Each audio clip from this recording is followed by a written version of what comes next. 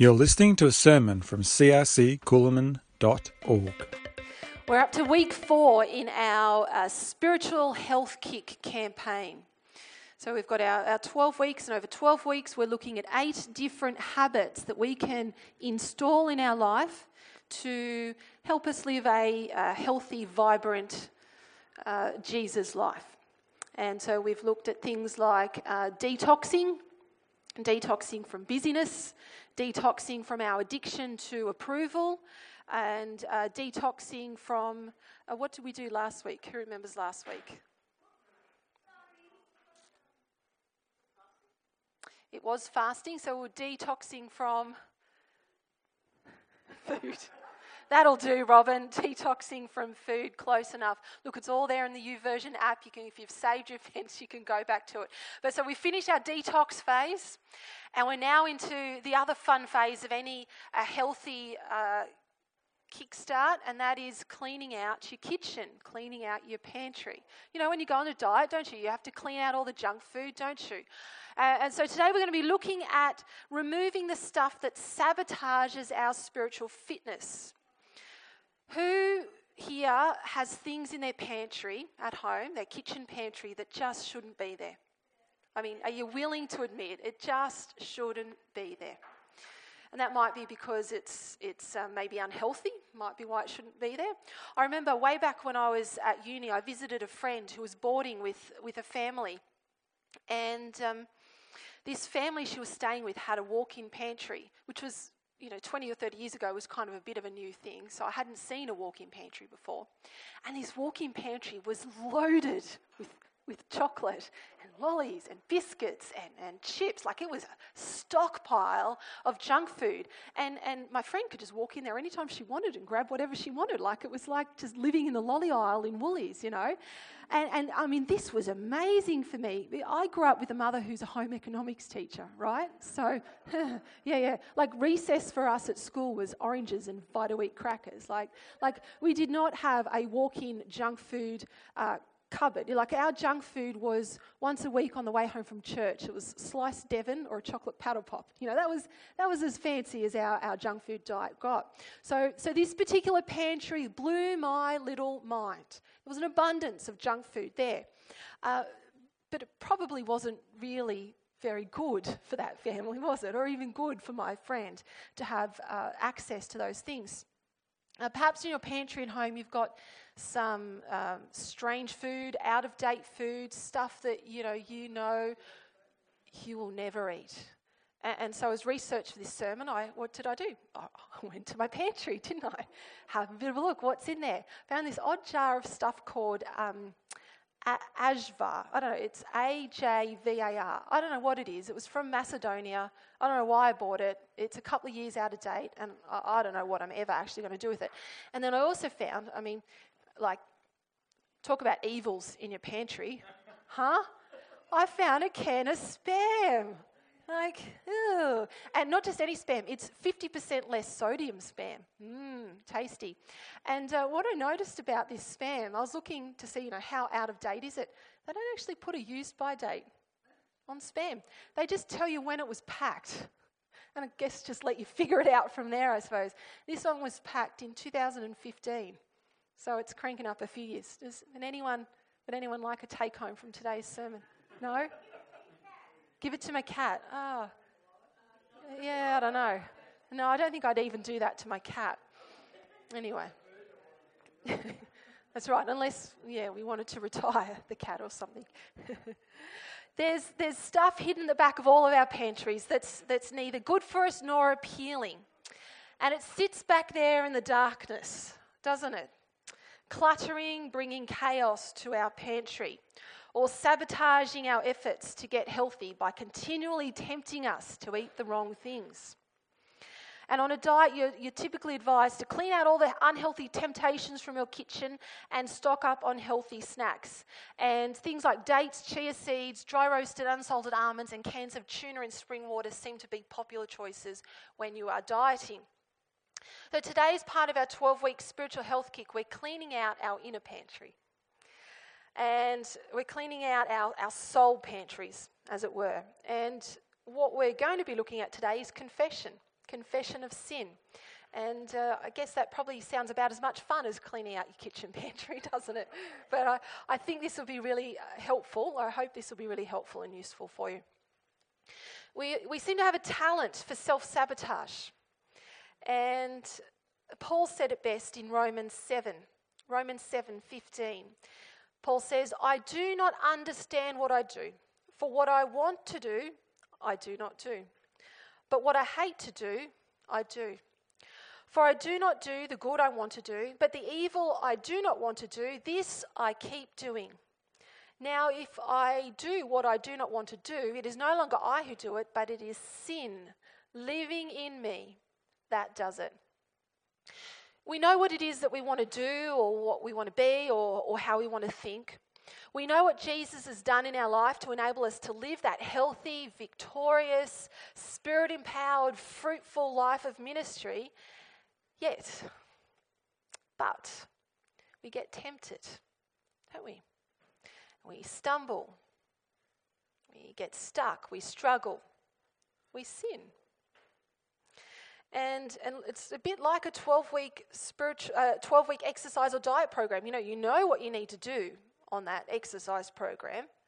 You've got all the tools to do it, but you get tempted to slack off. You get tempted to head to Baker's Delight and eat that custard Danish or whatever it might be. It's a reality of life. And so we need to know how to handle temptation. And if you don't think you need to know how to handle temptation, then you really, really, really do need to know how to handle temptation. We need to know what to do with our sin and our failings. James, the book of James, has a great list of all the stuff we keep hidden in our soul pantries. And I figure, you know what, human nature really hasn't changed all that much. And if this stuff was an issue for for New Testament Christians, then I think it's probably an issue for us today. So we're going to look at some of the things in life that cause us to stumble in our Jesus life, that cause us to sin, and we're going to have a look at the practice of confession. And just for fun, I created an acronym. Do you like acronyms? I love acronyms. No. All right, block your ears. Block your ears. We've got an acronym, all right? So, in honour of Michelle Bridges, who kind of made the whole 12-week exercise program famous, our acronym today is BRIDGES, all right? So I figure if Michelle was an apostle or leader in the early church, she's kind of the apostle of the fitness industry, isn't she? So it sort of fits.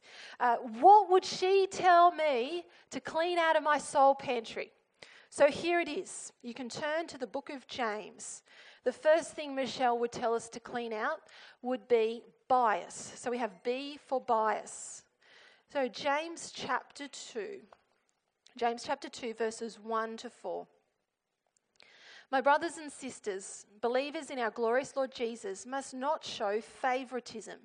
Suppose a man comes into your meeting wearing a gold ring and fine clothes, and a poor man in filthy old clothes also comes in. If you show special attention to the man wearing fine clothes and say, "Here is a good seat for you," but say to the poor man, "You stand there," or "Sit on the floor by my feet," have you not discriminated amongst yourselves and become judges with evil thoughts?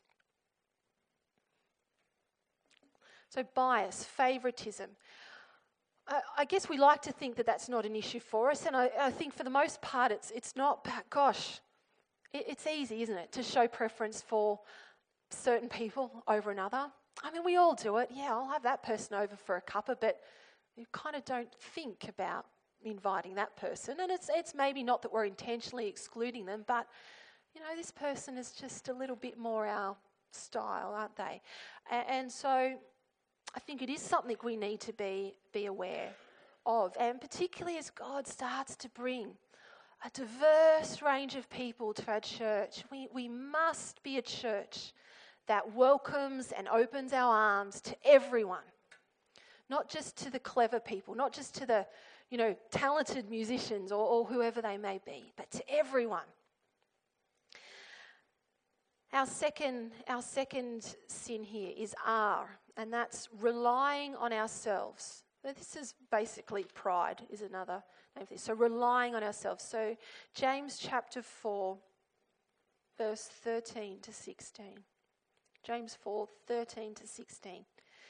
Now listen, you who say, today or tomorrow we will go to this or that city, spend a year there, carry on business and make money. Why do you not even know what will happen tomorrow? What is your life? You are a mist that appears for a little while and then vanishes. Instead, you ought to say, if it is the Lord's will, we will live and do this or that. As it is, you boast in your arrogant schemes. All such boasting is evil. If anyone then knows the good they ought to do and doesn't do it, it is a sin for them. So relying on ourselves, pride. I think we're all in danger of thinking, you know what, I can do it myself. I mean, I think that all the time. I don't need help. I can do it myself. I don't need anyone else. I'm going to do this, and then I'm going to do this and this. And pride is actually, it's a badge of honour in our culture, isn't it? It's a badge of honour. We train our kids to be strong and independent and self-sufficient, don't we? And I wonder if sometimes we're just training our kids and training each other to be full of pride and independence, and to not know that they need God and they need people. So it's B-R, next letter, I. Immorality and injustice. Immorality and injustice. James 1:21. James 1:21. Therefore, get rid of all moral filth and the evil that is so prevalent, and humbly accept the word planted in you, which can save you. And then injustice, over to chapter 4, verse 17. If anyone then knows the good they ought to do and doesn't do it, it is a sin for them. Now listen, you rich people, weep and wail because of the misery that is coming on you. Your wealth has rotted and moths have eaten your clothes. Your gold and silver are corroded. Their corrosion will testify against you and eat your flesh like fire. You have hoarded wealth in the last days. Look, the wages you failed to pay the workers who mowed your fields are crying out against you. The cries of the harvesters have reached the ears of the Lord Almighty. You have lived on earth in luxury and self-indulgence. You have fattened yourselves on the day of slaughter. You have condemned and murdered the innocent one who was not opposing you. The immorality and injustice, look, it's a broad one, isn't it? But in many ways, our culture and the way we live our life does bring injustice into this planet. Immorality, I think that's anything from filthy speech, filthy thoughts, lust, lies, swearing, sexual immorality, pornography. Maybe it's just judging others, criticising, condemning them. Anyway, our behaviour is full of selfishness or greed. Maybe when we withhold things from others that we have plenty of. And we all have plenty of everything. There is no need to withhold anything, is there? So that's B-R-I-D.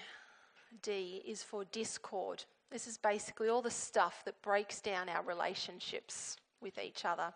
So that's things like anger. So James 1:19 to 20. My dear brothers and sisters, take note of this. Everyone should be quick to listen, slow to speak, and slow to become angry. Discord also involves out of control words, so 1:26. Those who consider themselves religious and yet do not keep a tight rein on their tongues deceive themselves, and their religion is worthless. And then fights and arguments, over to chapter 4. Chapter 4:1. What causes fights and quarrels among you? Don't they come from your desires that battle within you? And 4:11. Brothers and sisters, do not slander one another. Anyone who speaks against a brother or sister or judges them speaks against the law and judges it. When you judge the law, you are not keeping it, but sitting in judgment on it. So discord, all the stuff that just destroys our relationships, destroys families, destroys churches. I wonder, when was the last time you got angry at someone? It's more common than what we probably care to admit, isn't it? When was the last time you lost your temper, lost your patience, lashed out? When was the last time you just got annoyed and let it quietly fester? That annoyance. You know, someone didn't treat you right and you get annoyed, you get angry at them, and maybe they never know about it. The anger's still there. Festering, growing, bubbling inside of you. Bringing discord into your relationships, discord into your family, discord into churches. Next letter, G, grumbling, complaining. Chapter 5, verse 9. Don't grumble against one another. That's pretty straightforward, isn't it? Don't do it. Don't grumble against one another, brothers and sisters, or you will be judged. The judge is standing at the door. Anyone here prone to a bit of complaining? Some people, look, some people are so good at complaining, they complain when they get what they want. I mean, there's talent in that, isn't it? You get what you want and you still complain. Hey? We complain when we miss out on stuff. I mean, we've got everything here from sexual immorality to having a grumble. I mean, there's a pretty broad spectrum there. And I think if we think that we don't fall into anywhere there ever, then we are probably deluding ourselves a little bit. So that's G, grumbling. Next one, E. E is for envy. I feel like I'm sort of a presenter on Sesame Street or something. The letter of the day is E, envy. This is effectively selfish ambition as well. So chapter 3, 14 to 16. Chapter 3, 14. But if you harbour bitter envy and selfish ambition in your hearts, do not boast about it or deny the truth. Such wisdom does not come down from heaven, but is earthly, unspiritual, and demonic. Well, that's not pulling any punches, is it? Envy, selfish ambition is worldly and demonic. If you want to open a doorway to evil into your life, then get a bit envious and jealous of someone or something. Have you ever wanted to get ahead by making someone else look bad? Do you ever get jealous about the time or attention other people get, or the love or the success they seem to have? And you quietly look at them. You know, we can even covet other people's ministries and spiritual gifting. I mean, how awful is that? But we do it. Man, I'm just not gifted like that person. If only I could, sing and play the guitar like Aaron. God, you're holding out on me. We do it. S is for secular worldliness. Secularism, worldliness. Chapter 4, verse 4. 4 verse 4. You adulterous people, don't you know that friendship with the world means enmity against God? Therefore, anyone who chooses to be a friend of the world becomes an enemy of God. I think an example of this is when we allow culture to shape us more than Scripture. It's when the media has more sway in our life than the Word of God. I learned a new word at our recent CSE conference, democratic truth. It's my new favourite word, democratic truth. And what that is, if you haven't heard that word before, it's basically the way our society thinks at the moment is that if enough people believe something is true, then it must be true. So that's the way you define truth. If enough people say, yeah, that's true, then it's true. Democratic truth. And it's right, isn't it? That's how our world thinks. And so we can really easily fall into this trap of if enough of my friends think something, then that must be okay to think like that. That must be good to think like that. If the shows I watch, if the things I read, if the music I listen to says that something is right, then it must be true and right and good. And we so easily slide away from Scripture, away from God's heart, and into this whole other corrupted version of what we think is faith, but it's culture, kind of with a bit of Jesus jewellery or something and a few Jesus tats. Nothing wrong with tats, but you know what I mean. I wonder, do we have any of these things hiding in the pantry of our hearts? And they're probably right at the back, where we forget about them and we don't think about them because they're ugly and we don't like to think that they're there. But I wonder, are they there? So how do we get rid of these bridges? Confession. And what I want to say to us is, we can make confession a lifestyle thing, an everyday thing, not just a one-off occasional thing, but we can have a lifestyle of confession. So what does confession look like? Well, James is going to tell us that too. James chapter 4, verse 7 to 10. This is how we can practice confession as a lifestyle. It says, "Submit yourselves then to God. Resist the devil and he will flee from you. Come near to God and he will come near to you. Wash your hands, you sinners, and purify your hearts, you double-minded. Grieve, mourn and wail. Change your laughter to mourning and your joy to gloom. Humble yourselves before the Lord and he will lift you up." So confession requires these things. Firstly, it requires that we submit to God. We submit to God. What does it mean to submit? Basically, it's being subjected to God as king and ruler. It's following his orders and his directions. It's knowing our place. Do you know, it's actually a tricky thing to get a revelation that you're God and I'm not. It takes some people a long time to figure that out. Submitting to God is desiring to please him as our superior, to offer all of ourselves for his pleasure and his purpose.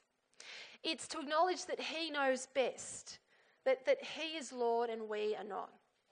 And if you look at this list of bridges, sins that we've just looked at, the heart of all of those things is us thinking that we know better than God and us wanting to honour our own desires.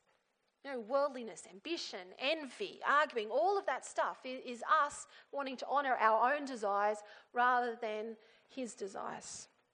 And so the key point when confessing our sin, the first thing we need to remember, the biggest thing we need to remember, is that Jesus is Lord. I mean, if you don't get that right, you're not going to get the rest of it right. The rest of it's not going to happen. Jesus is Lord. When we sin, you know what we're doing? We're declaring that we're Lord.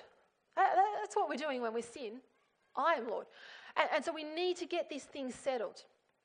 And I would suggest, maybe we should make a habit of starting each day with a prayer.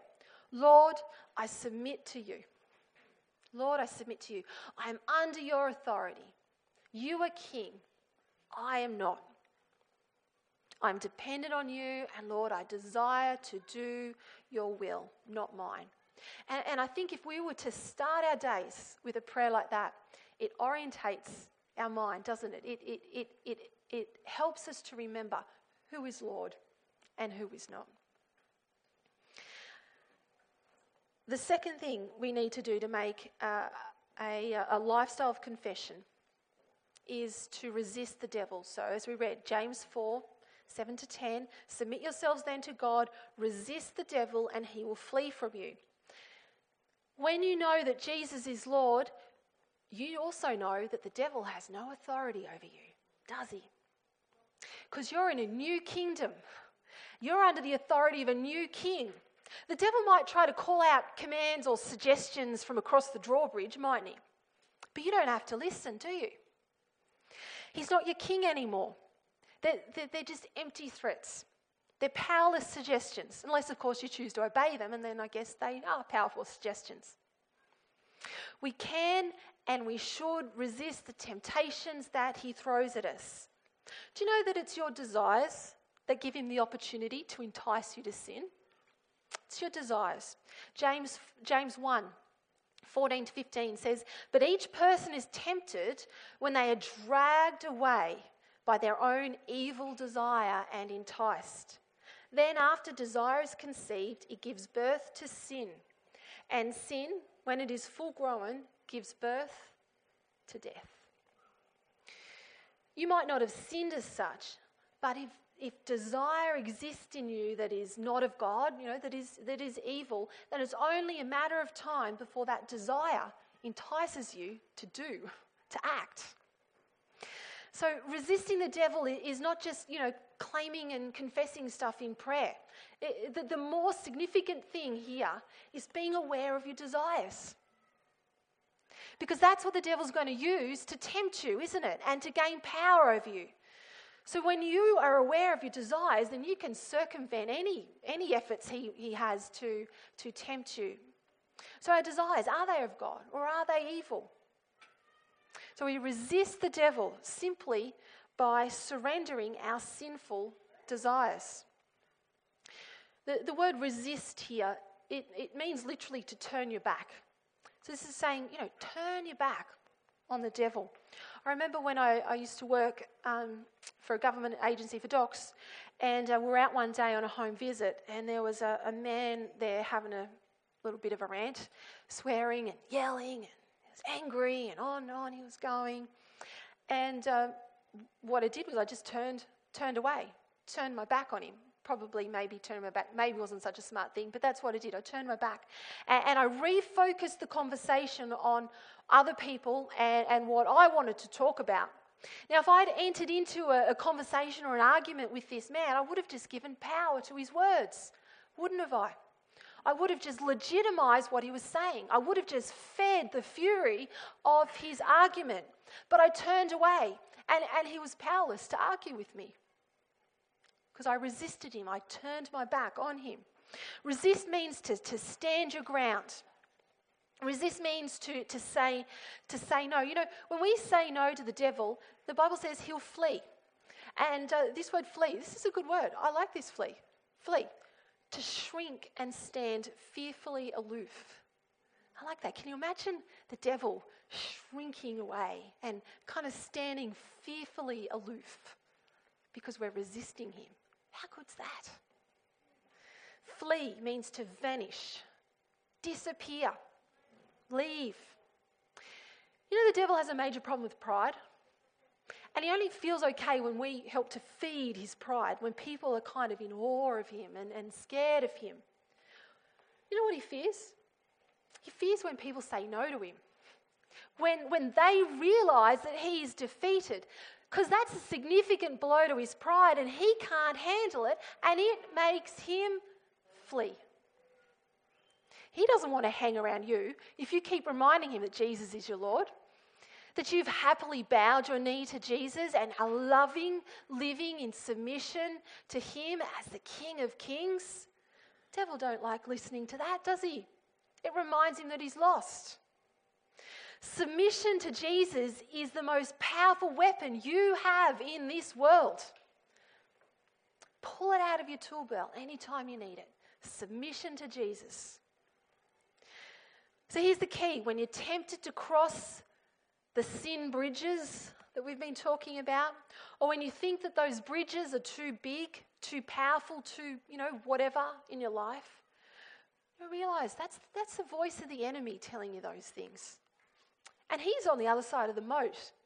And you don't have to listen to him. Because he speaks lies. Resist the temptation to believe that you are stuck in your old ways. Resist the temptation to believe that these things don't matter. We'll tell us, well, I'm not watching pornography, I'm not stealing, but, a bit of envy or bitterness, that's okay. They're low-level sins. Not many demerit points off for those ones. Okay? Because we think sins are like traffic offences, don't we? Some cost a bit more than others, but it's untrue. Bitterness will destroy you and your marriage as much as pornography ever will. God does not want these things in your life. We need to put this stuff to death because they lead to death. They are bridges to death. So be aware of your desires. Know what voice you're listening to, and if it's the enemy, just say no. So for us in our daily life, I think we should make a habit of self-examination, confessing those sinful desires to the Lord. I think journaling is a really great way of developing self-awareness and getting a bit of insight into whose voice you're listening to. Getting stuff out on paper where it's concrete, where you can see how ridiculous it is that I'm thinking like that. Look what I'm reading. It really helps to develop self-awareness and insight into what we're thinking. Sometimes when the words are just murky thoughts in our mind, they can just sit there, can't they? And they spin around. You get them out on paper and all of a sudden there's light in those words. And where there's light, there's no darkness, is there? So that's the second one. The third one, we need to come near to God. Submit yourselves then to God. Resist the devil and he will flee from you. Come near to God and he will come near to you. The idea here is of the priests entering into the temple to offer sacrifices as they administer the worship practices of the people. So they're entering into his presence where he dwells. The holy place, the intimate place, the special place. And for us, we need to enter into intimate and close fellowship with him. We need to be drawn into close communion with him. We need to worship. And in turn, he offers full and complete access to himself. He doesn't hold back intimacy or fellowship from us. He gives of himself. He gives his love. He gives his grace. There's a requirement here for us to do something. Draw near. It's a verb, isn't it? It's a doing word. We're not passive recipients in our relationship with God. God is there. He will not withhold himself from you. But we need to be proactive in cultivating intimacy with him. Don't neglect it. You need to be proactive, don't you, in cultivating intimacy with your spouse, with your children, with your friends. That's how relationships work, isn't it? When you put in time with God, you reap the reward of intimacy, don't you? You've experienced that, haven't you? I'm not telling you anything new. When you put in time with the TV, all you get is intimate with the TV. Hey, which would you rather? TV, God? Probably God. The point is, being in intimate fellowship with God is necessary for the confession of sin. It's necessary for the confession of sin. And that's because we'll actually notice it. We'll notice sin. If you're living a lifestyle of worship with your eyes fixed in adoration on Jesus, you'll notice sin because it's going to stand in ugly, stark, dark comparison to Jesus, who you're, transfixed by. I was travelling in the work car recently and I had someone in there, so I had Star FM on. Which I don't normally listen to. And it had been a while since I'd listened to Star FM. Now, I don't have a problem with non-Christian songs as such. Love many of them. But man, this morning I was listening to song after song after song that seriously was like pornography. It was like listening to the soundtrack from a porn movie. It was awful. It was awful. But it was only noticeable to me as being something that was not of God because I'm normally feeding myself on intimate stuff with God. And to suddenly be listening to this other stuff stood out in stark comparison. So we need to be in intimate fellowship with God so that we notice sin when it occurs. The second reason we need intimate fellowship with God is so that we'll want to get rid of the sin. Because our hearts are going to want what Jesus wants, aren't they? When you're living a lifestyle of worship, your heart will start to want what Jesus wants. So we'll have the desire to actually be rid of our sin because it's going to feel uncomfortable, isn't it? It's a bit like having a foreign object lodged in your eye. Your eye is sensitive, isn't it? And so when we're living in a life of worship, we'll see sin through God's eyes. We'll notice it. The third reason we need intimacy with God is that it safeguards us against condemnation. So when we're in fellowship, when we're experiencing the love of Jesus, and when we're experiencing his acceptance of you, his desire for you, you know what? When sin does come up, it's not going to cause you to crumble in guilt and shame and condemnation because you know that your dad will forgive you and he'll fix it, won't he? you heard there's a little Facebook sort of post doing the rounds that says, religion, I messed up, my dad is going to kill me. The gospel, I messed up, I need to call my dad. Okay? And so when you live a lifestyle of worship, when you mess up, you're like, oh, I got to call my dad. Got to call my dad. He's going to fix this mess I'm in. So we need to spend time with Jesus. Be intimate with him. And you know what? Right here, right now. Come into church. This is an excellent way of drawing near to him. You know, there's this high level of intimacy that we experience with Jesus in the context of worshipping with other believers. Because Jesus says, where two or three are gathered, there I am in the midst. You know, there's something just extra significant about the fellowship we have with God when we're together as the body, as the church. And you experienced that earlier, didn't we? Something just beautiful about worshipping Jesus with one another.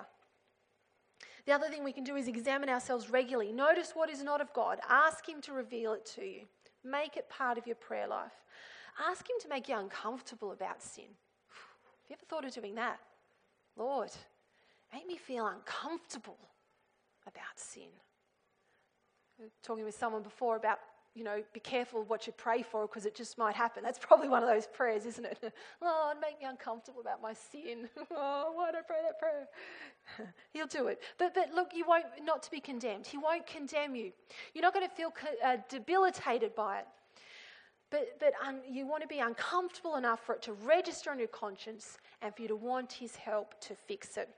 And the fourth thing we need to do is to be washed and purified.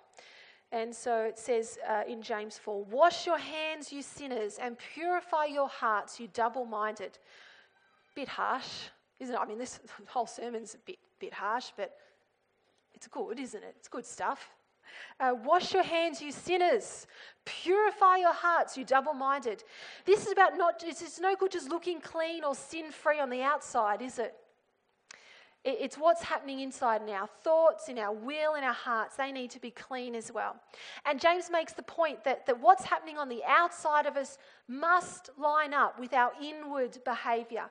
Our actions must line up with what's going on in our hearts. There must be authenticity and integrity and honesty. And so it's all about bringing all of us before God and receiving healing and cleansing for our sin. Only Jesus can restore you on the inside and the outside. Only Jesus can restore your behaviour and your inner spiritual state. Only Jesus can clean your hands and your heart. When we're trying to deal with sin on our own, we just end up feeling guilty and ashamed. And maybe if you experience significant guilt and shame in your life, then perhaps you've been trying to deal with sin on your own. Bring it to Jesus. Bring it to Jesus. Only he is qualified to sort it out. Don't hang on to this stuff. It's robbing you. Don't shy away from it. Don't shove it to the back of your soul pantry. It's just going to get more and more out of date. It's just going to bring more and more chaos to your life. Bring it to Jesus. He'll step in on your behalf. And he's really good at organising pantries.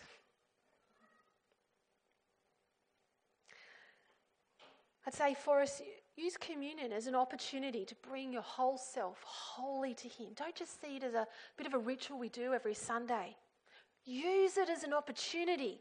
Communion is an opportunity for you to regularly be reminded to confess your need for Jesus, confess your sin, and to receive fresh forgiveness. Fresh love.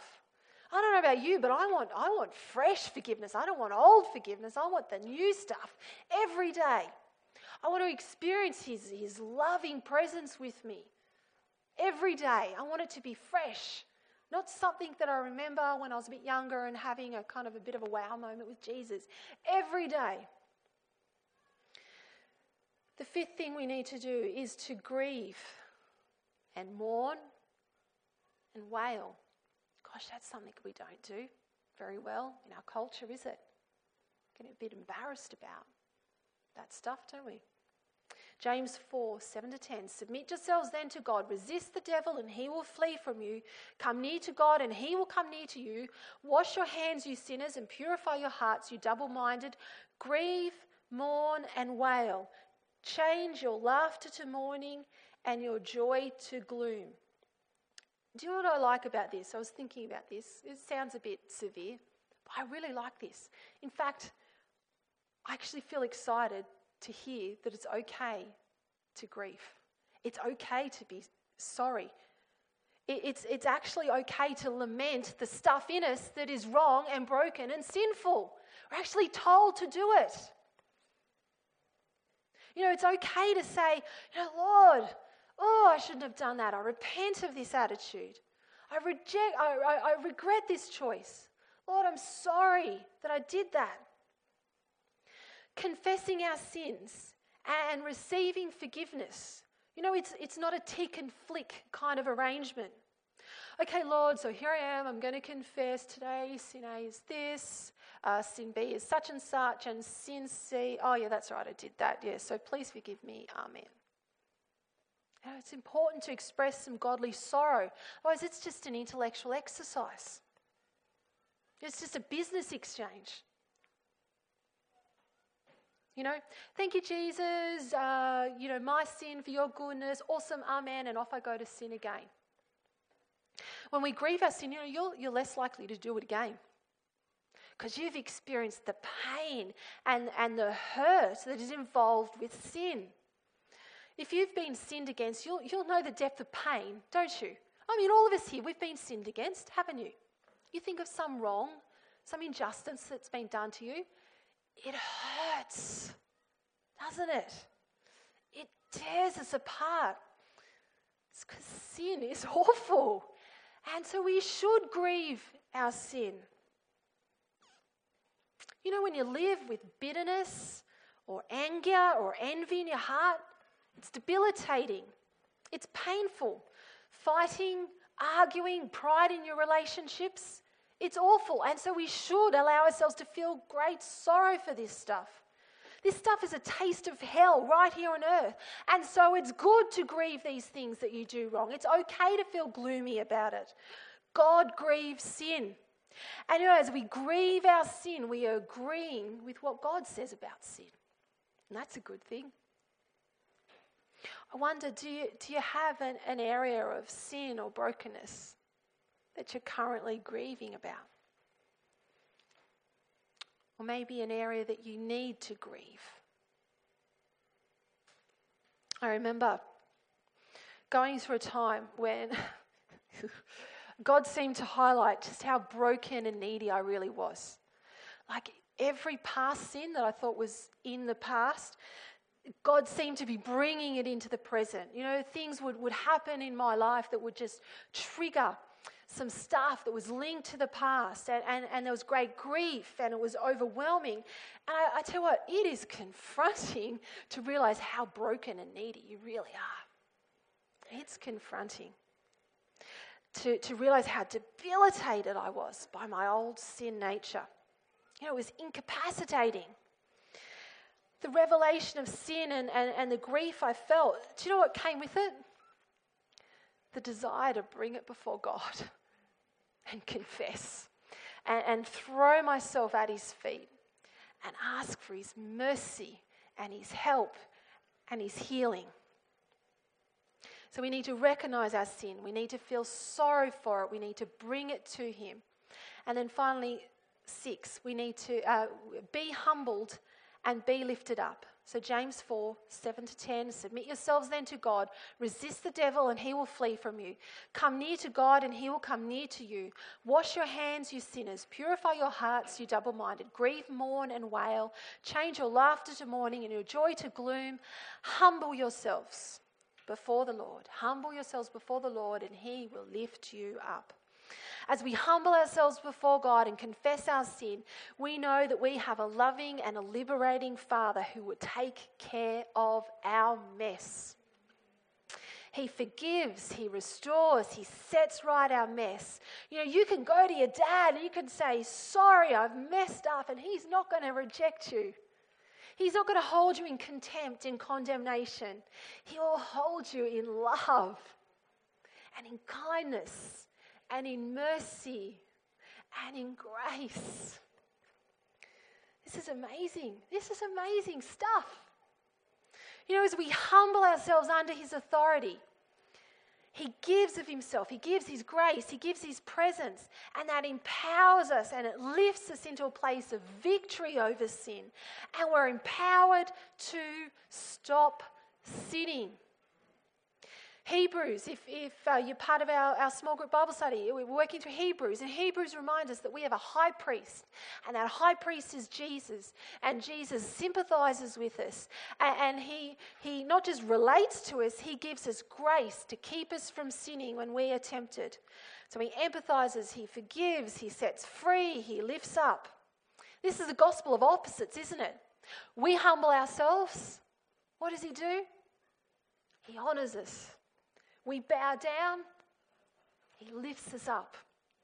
We confess, he exalts us. We repent, we grieve, we mourn, he forgives, he restores, he celebrates us. We bow down and he lifts us up into heavenly places. Amen. This is good news. This is the gospel. This is great. You're part of this story. We get the opposite of what we deserve. I don't know what you're sitting here, and maybe some of you are sitting here today, you're thinking, man, I don't deserve anything. I'm rubbish. I'm on the trash heap. I don't deserve any of this stuff. Well, I'm telling you, that's a lie from the enemy, and he's on the other side of the moat, and you don't have to listen to him. You humble yourself before Jesus, and he will lift you up.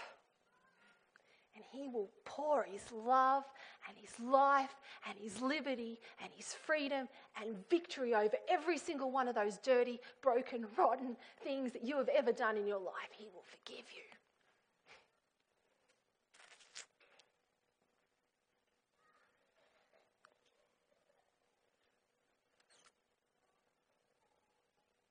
Do you believe that it's true? Is it true?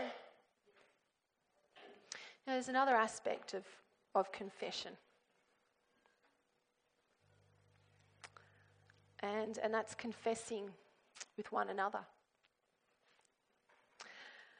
And maybe there's someone that you know you need to ask for forgiveness from in your life.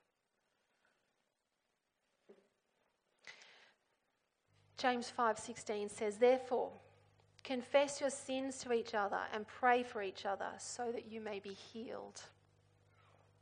The prayer of a righteous person is powerful and effective. It's an interesting context, this verse. When you're sick, when you're unwell, got something going on for you, we're told to go to the elders, confess our sin, receive prayer, and we receive forgiveness and healing.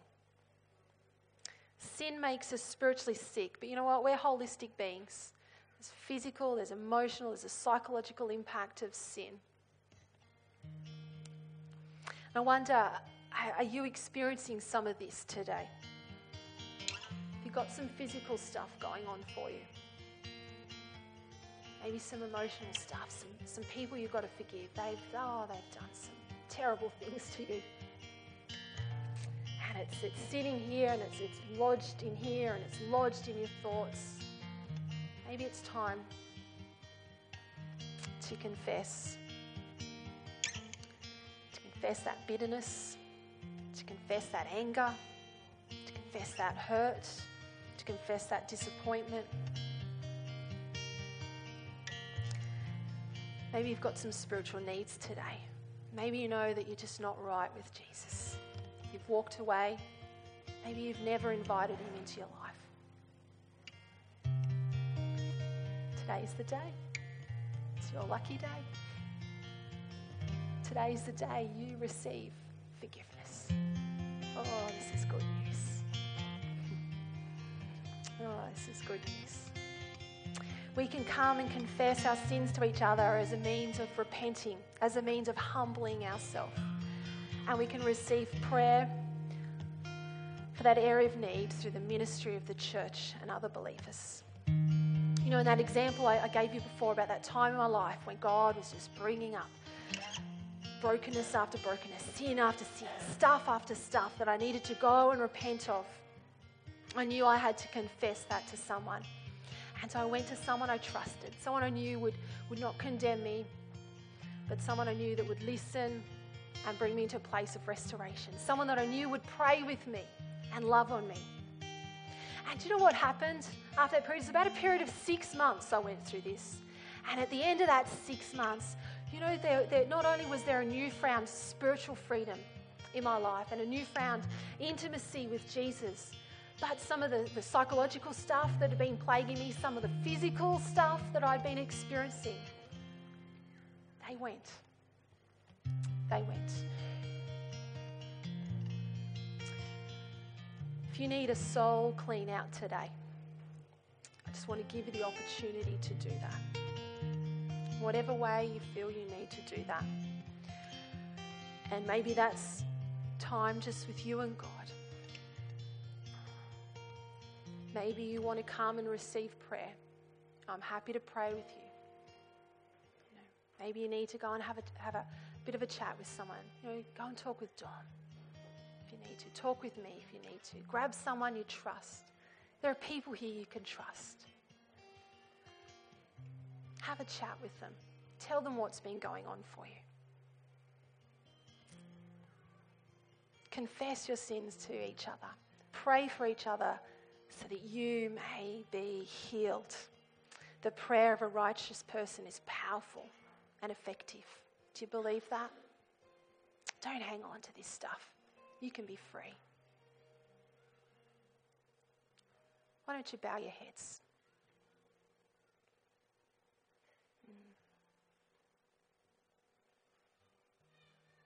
Yeah, just as we sit here with our eyes closed.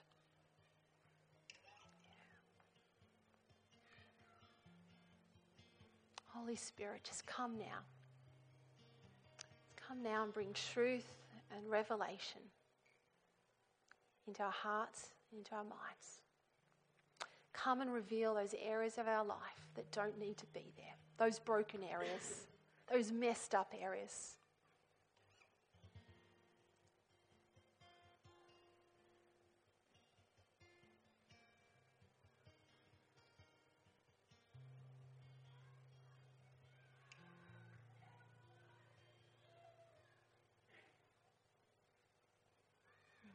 Thank you, Holy Spirit, that as we confess our sin, as we come to you, as we humble ourselves before you, thank you that you lift us up, that you bring freedom and release, and that you gift us the new life that Jesus has for us.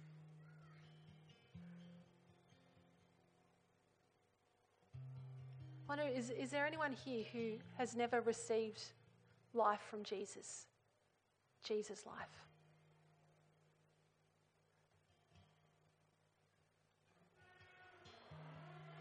You know, if that's you, don't leave here today. Don't leave here today the same person you came in. Jesus offers you a new life. You know, and it's really easy. It's just crossing the line of faith. It's just saying yes.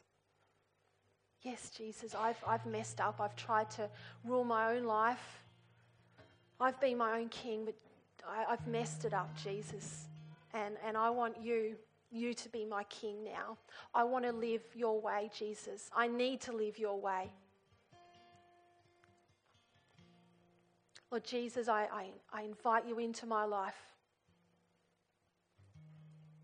Lord Jesus, come into my life and make me clean on the inside and the outside. Change the way I think, change the way I feel, change the desires of my heart, Jesus, because I don't want to live like I've been living anymore. I just say yes to you, Jesus.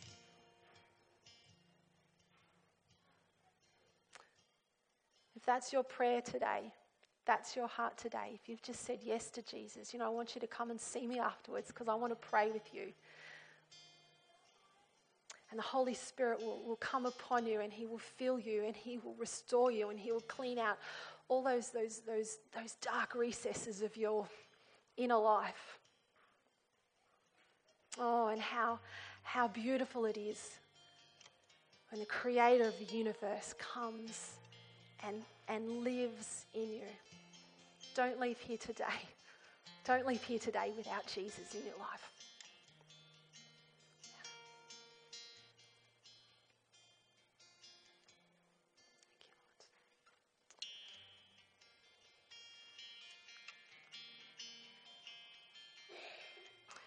We're just going to sing one last song, maybe just a chorus or something. And I'm just going to be here, and I'd love to pray with any of you if you need prayer.